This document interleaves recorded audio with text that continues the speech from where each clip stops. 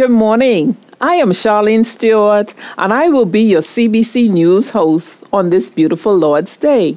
Here are a few announcements that we would like to share with you.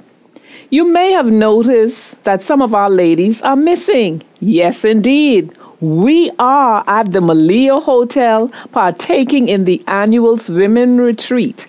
Keep us in your prayer as we wrap up this time sister to sister. And yes, I there too. The next baptism service will be held on November 19th. Speak to any pastor about your desire to obey the Lord Jesus in this wonderful public confession of private saving faith. So far, one person is asked to be baptized in the 8 a.m. service. Ladies, are you exhausted, stressed, overextended by life responsibilities? Do you feel depleted? Do you have a hard time saying no? Do you feel guilty when others tell you no? Have you been so hurt that you have a hard time getting close to others? If you answered yes to any of these questions or want to be better at establishing biblical personal boundaries in life, work, or relationship, then this workshop is just for you.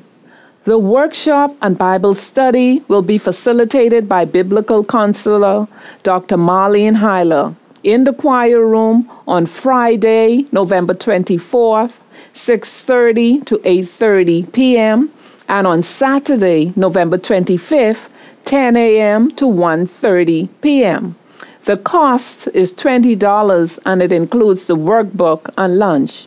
You can register and make your payment at the church office.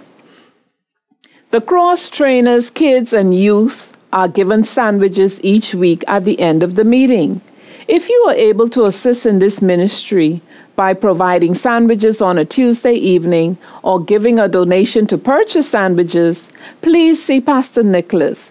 Your help is appreciated. The Pastoral Board has approved the following deacon nominations for 2018. Charlie Albury, Wilford Jack, Monty Miller, and Edgar Moxie. Members have until November 19th to comment to the Pastoral Board in writing any comment, positive or negative, concerning any of the names. Your prayer and support in this matter will be greatly appreciated. Please check your bulletins for anything we may have missed. Thank you for your attention, and God bless you.